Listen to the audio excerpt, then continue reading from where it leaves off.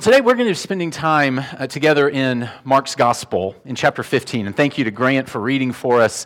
We're going to read just a little bit more here in just a little bit.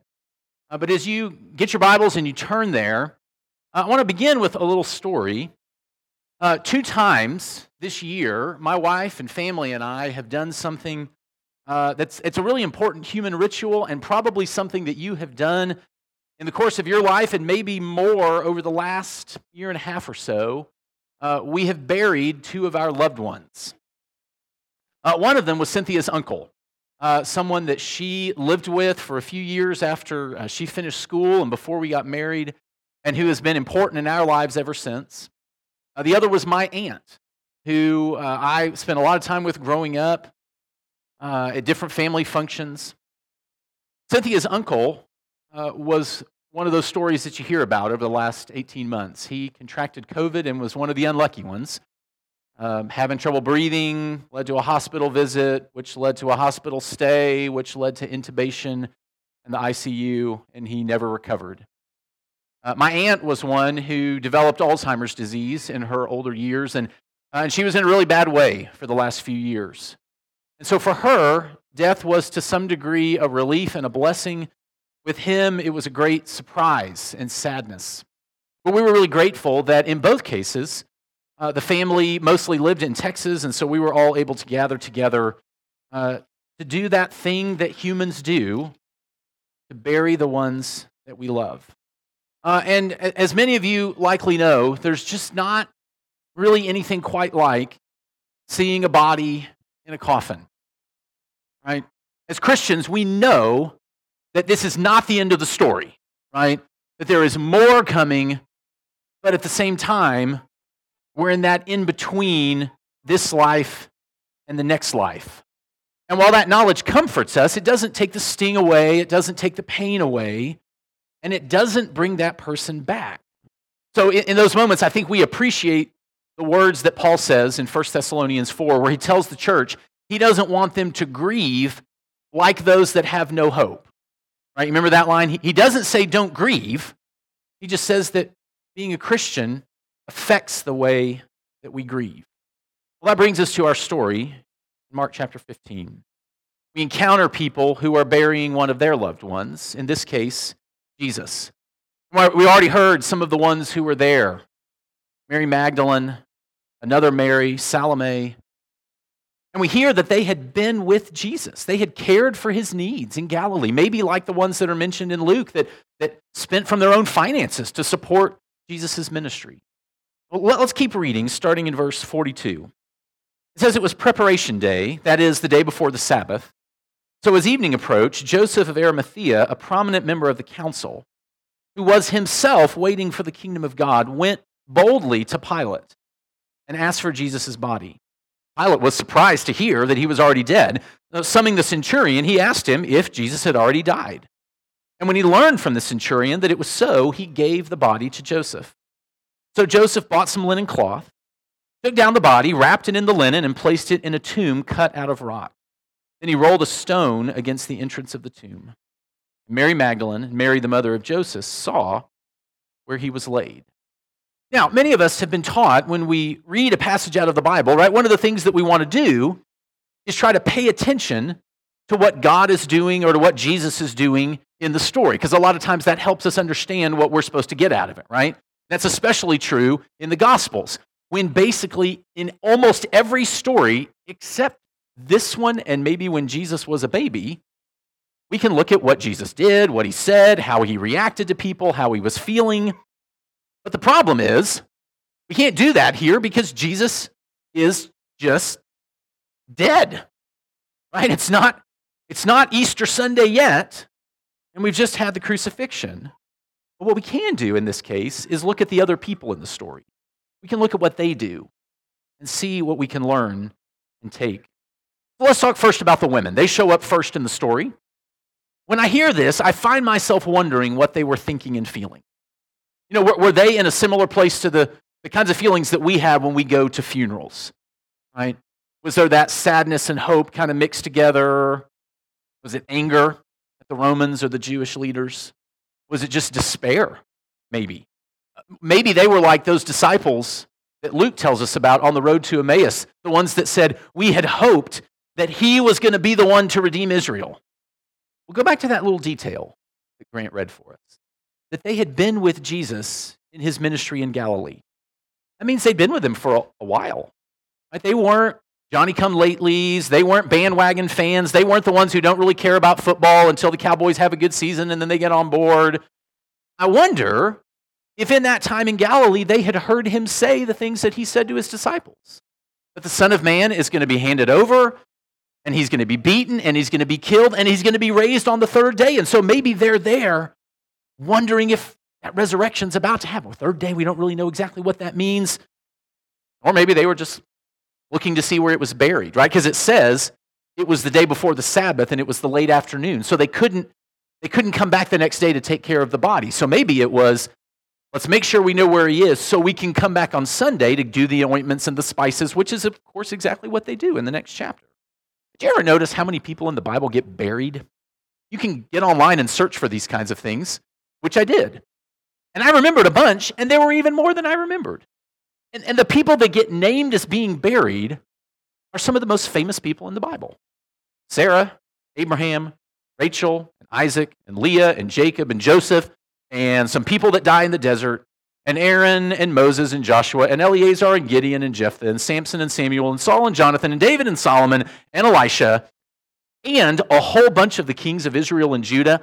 I don't know if anybody else is a Lord of the Rings fan. I was very excited when I discovered, I'd never noticed this detail before, in the books of Chronicles, it talks about burying the kings in the tombs of the kings of Israel, sort of like in Minas Tirith, right? There's the tombs of the kings. Very, very nice. Okay. And did you know that even executed criminals are supposed to be buried? It says it in Deuteronomy 21 in the law. And that's exactly what Jesus is.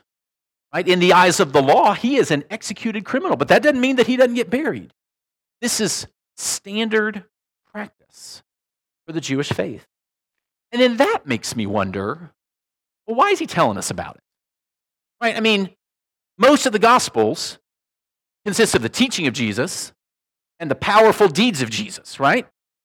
This is neither one, at least obviously. So why spend time telling us? I mean, maybe it's just the natural bridge to what comes next. We're going to have a chapter 16 where the women go to the tomb, so we need to get him buried. If he's going to raise from the dead, we've got to get him in the tomb first. Maybe it's like what we read about in Matthew's gospel, where the Jewish leaders are worried that the disciples are going to come steal the body. And so this rumor's going around that they did that. And so maybe Mark wants to make sure that we know, no. He was buried. There was a stone. Like, this was a done deal. Another thing that we know is that by just a few decades after the death of Jesus, there were people who were saying, we believe in God, and we know that Jesus was an amazing guy, but God is spirit, right? I mean, gods don't have bodies. Maybe that's how the whole death and resurrection thing, where maybe Jesus was kind of like a divine ghost or phantasm or something. And so when he died, he didn't really die, right? They were letting what they believed about God affect the way that they understood Jesus. And so maybe Mark is saying, no, I'm telling you, he was dead. You're a Princess Bride person, right? He wasn't mostly dead. He was all dead. We're not going to go through his pockets looking for loose change. He really was dead. He was as vulnerable as you can be because his body needed to be taken care of. And so the women are there watching what happens. If I had to guess, knowing the things that we know about the culture that they lived in, I'm guessing that those women felt pretty helpless. And it was a patriarchal world. Women didn't have a whole lot of roles and rights, especially in a public way. I wonder if they were there because there really wasn't much else for them to do. And that makes me think about some of the last times I felt helpless. What are some things that come to mind for you when you have felt helpless? Maybe for you it was a car wreck. Either that was about to happen to you or to somebody else, and you saw it happening, and it's that deal where it's going in slow motion. Or maybe there was a big family fight that was happening again. Maybe there was a social media interaction or a text thread that was getting out of hand. Maybe for the teenagers in the house, there was a fight at school, and like you saw it down the hall, or maybe your friends were involved, or maybe you have a family member who is ill or in declining health.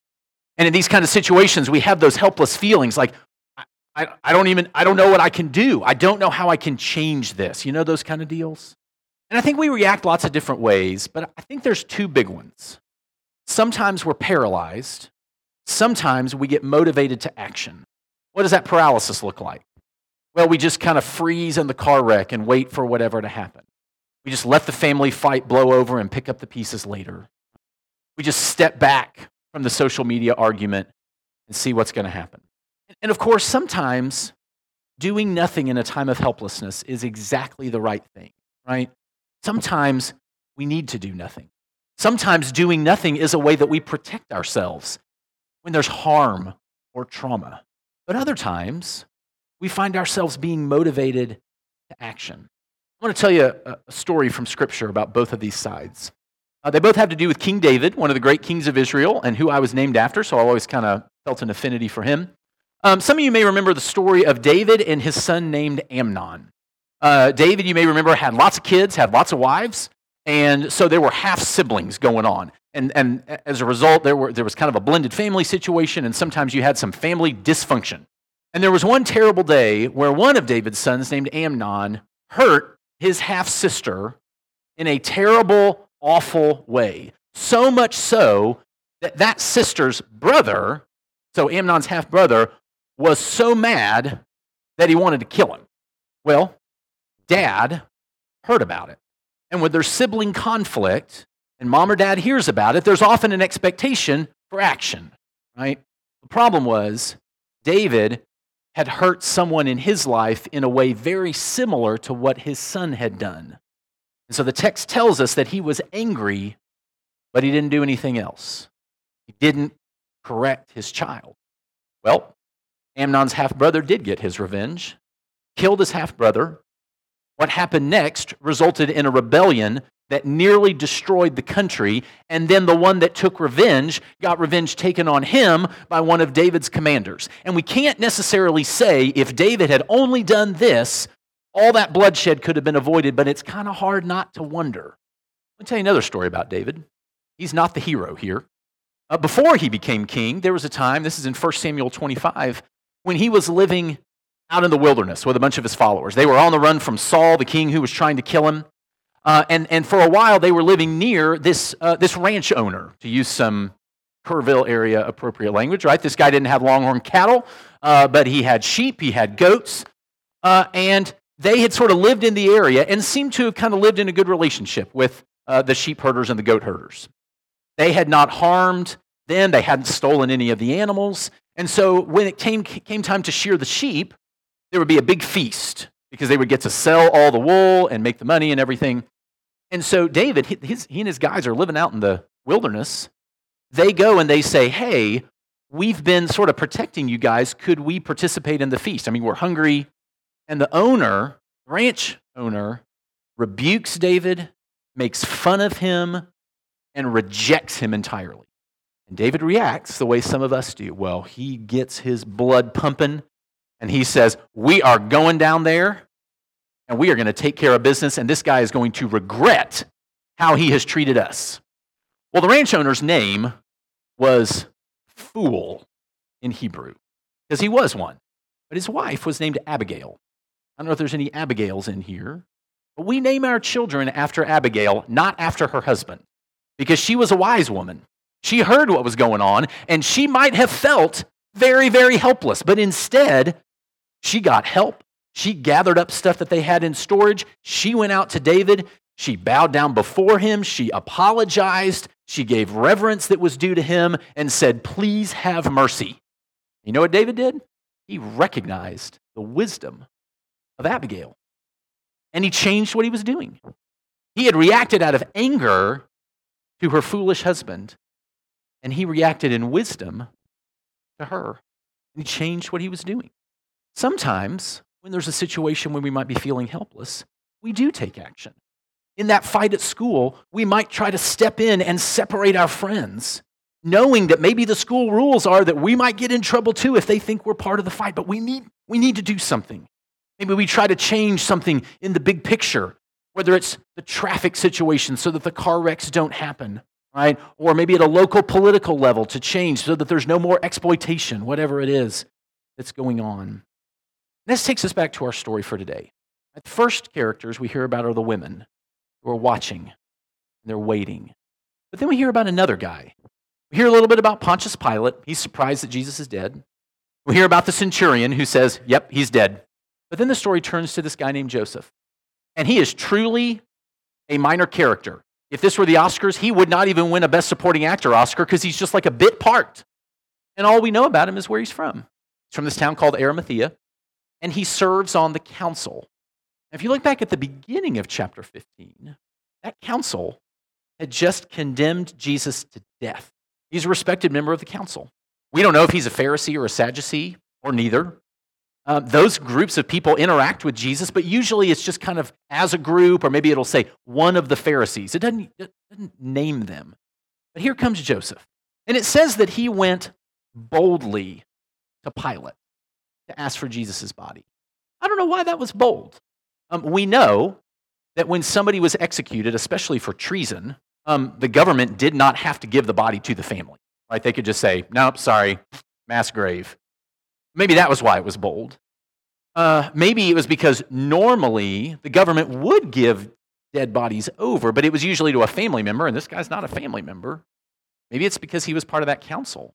Right? You read through Mark's gospel, it does not seem like it was a great idea for any of the Pharisees or Sadducees to show some sympathy for Jesus, right? Mark really paints it as like there's this conflict. Maybe that's why he's bold. So even though we don't know why he did what he did, we do know what he did. He did that same thing that we do. He took care of a dead body because the dead body needed it. Now, some of you are reading closely, and you're saying to me, David, you left something out. We do know something else about Joseph. We know that he's from Arimathea, that he's a respected member of the council, but you left out a detail, and that's right. Look at verse 43. In NIV, it says, he was waiting for the kingdom of God. And different translations translate that different way. Watching, looking expectantly. The word means like somebody that's got their eyes open, right? And they're ready. They're looking for what may come. And he wasn't just watching, he was watching for the kingdom. And I think this makes him very much part of the Gospel of Mark. If you spend some time reading that gospel, you notice a couple of things. First, Mark has been talking about the kingdom of God from the very beginning. In fact, the very first thing Jesus says in Mark is this: the time is fulfilled and the kingdom of God has come near. So repent and believe the good news. All the way through until one of the last things he says at the Last Supper to his disciples, I won't drink wine ever again until I drink it anew in the kingdom of God. So this guy Joseph, he's watching for exactly what Jesus is bringing. Another thing that you see in Mark's gospel is that the idea of watching, looking, seeing is a theme that goes all the way through. Sometimes it's negative when Jesus points out things that people don't see. Right? In the parable of the sower, he quotes that verse from Isaiah 6 about people who always see but never understand. And in Mark 8, he asks the disciples if they have eyes but fail to see, because we know it's not enough to have eyes, right? You got to use them. All right, kids in the room, how many of you, do your parents ever ask you to clean your room? Does this happen in your life? Okay.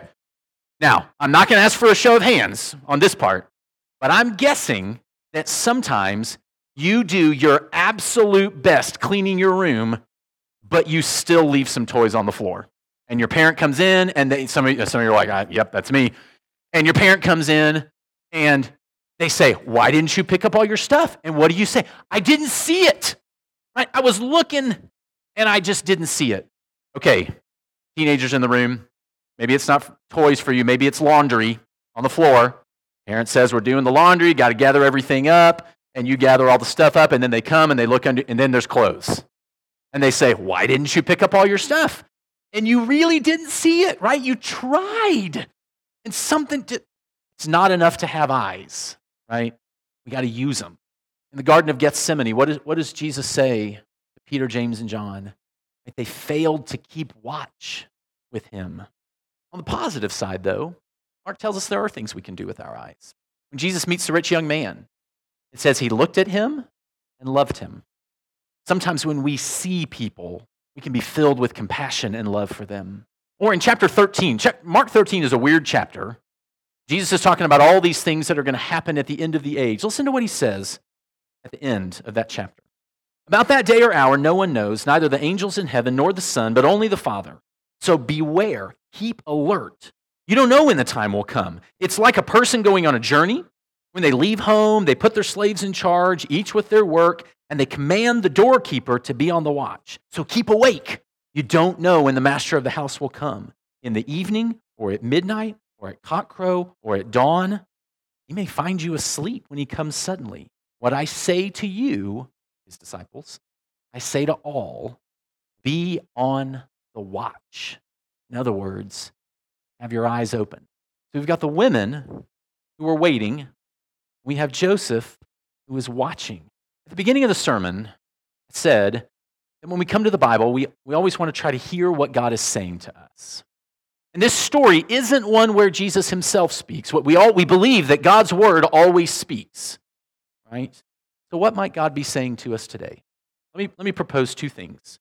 One, more individual, and one for you as a church. For us as individuals, it may be that Mark is showing us an example to imitate. Right? You read through the gospel, and the disciples of Jesus just struggle to understand the things that he's saying. But then you get these little minor characters that kind of pop up, and they show you what faith looks like. Whether it's Jairus who comes to Jesus to ask him to heal his daughter, or the woman who says, all I got to do is touch his cloak and I'll be healed. The Syrophoenician woman who goes beyond all the bounds of decorum and politeness to be in contact with Jesus. And Bartimaeus, the blind guy who doesn't let the people shush him up, but instead keeps calling out. You got the four guys who literally tear open someone's roof to get their paralyzed friend to Jesus. So what example do we have at the tomb? Well, we have women who, unlike the other disciples, don't abandon Jesus. And in Joseph, we have a man who is watching for the kingdom, waiting expectantly, and he takes action that is right and faithful. So I think it's a question that we can ask ourselves. Are there places in our lives where we might be tempted to abandon Jesus, to walk away, or just to stay silent? Maybe it's in a workplace or a school. Maybe it's in a home or neighborhood or the community.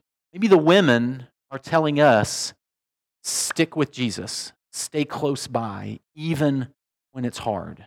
Or maybe the example for you is Joseph, that you need to take faithful action somewhere in your life. Maybe you know what it is that you need to do, but you just haven't quite had the guts to do it yet.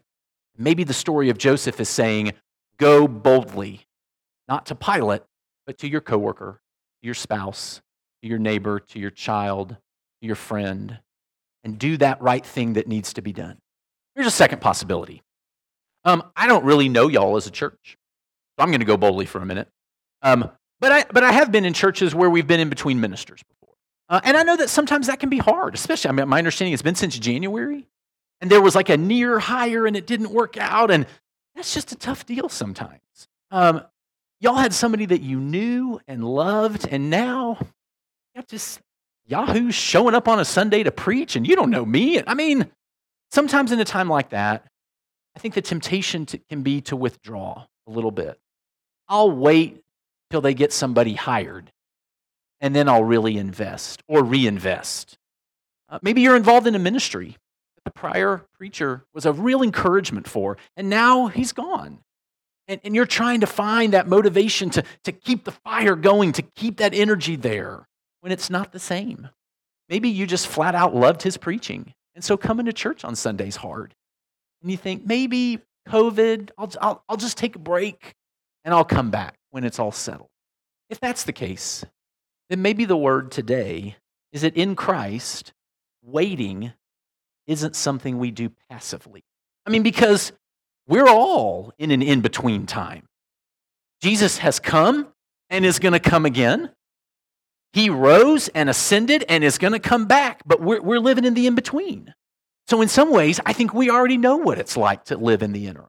And what does it mean? That we watch and we wait and we try to be faithful in our actions in the meantime. We're going to be like the women. Sometimes we take it easy, but we're ready to go to the tomb on Sunday morning.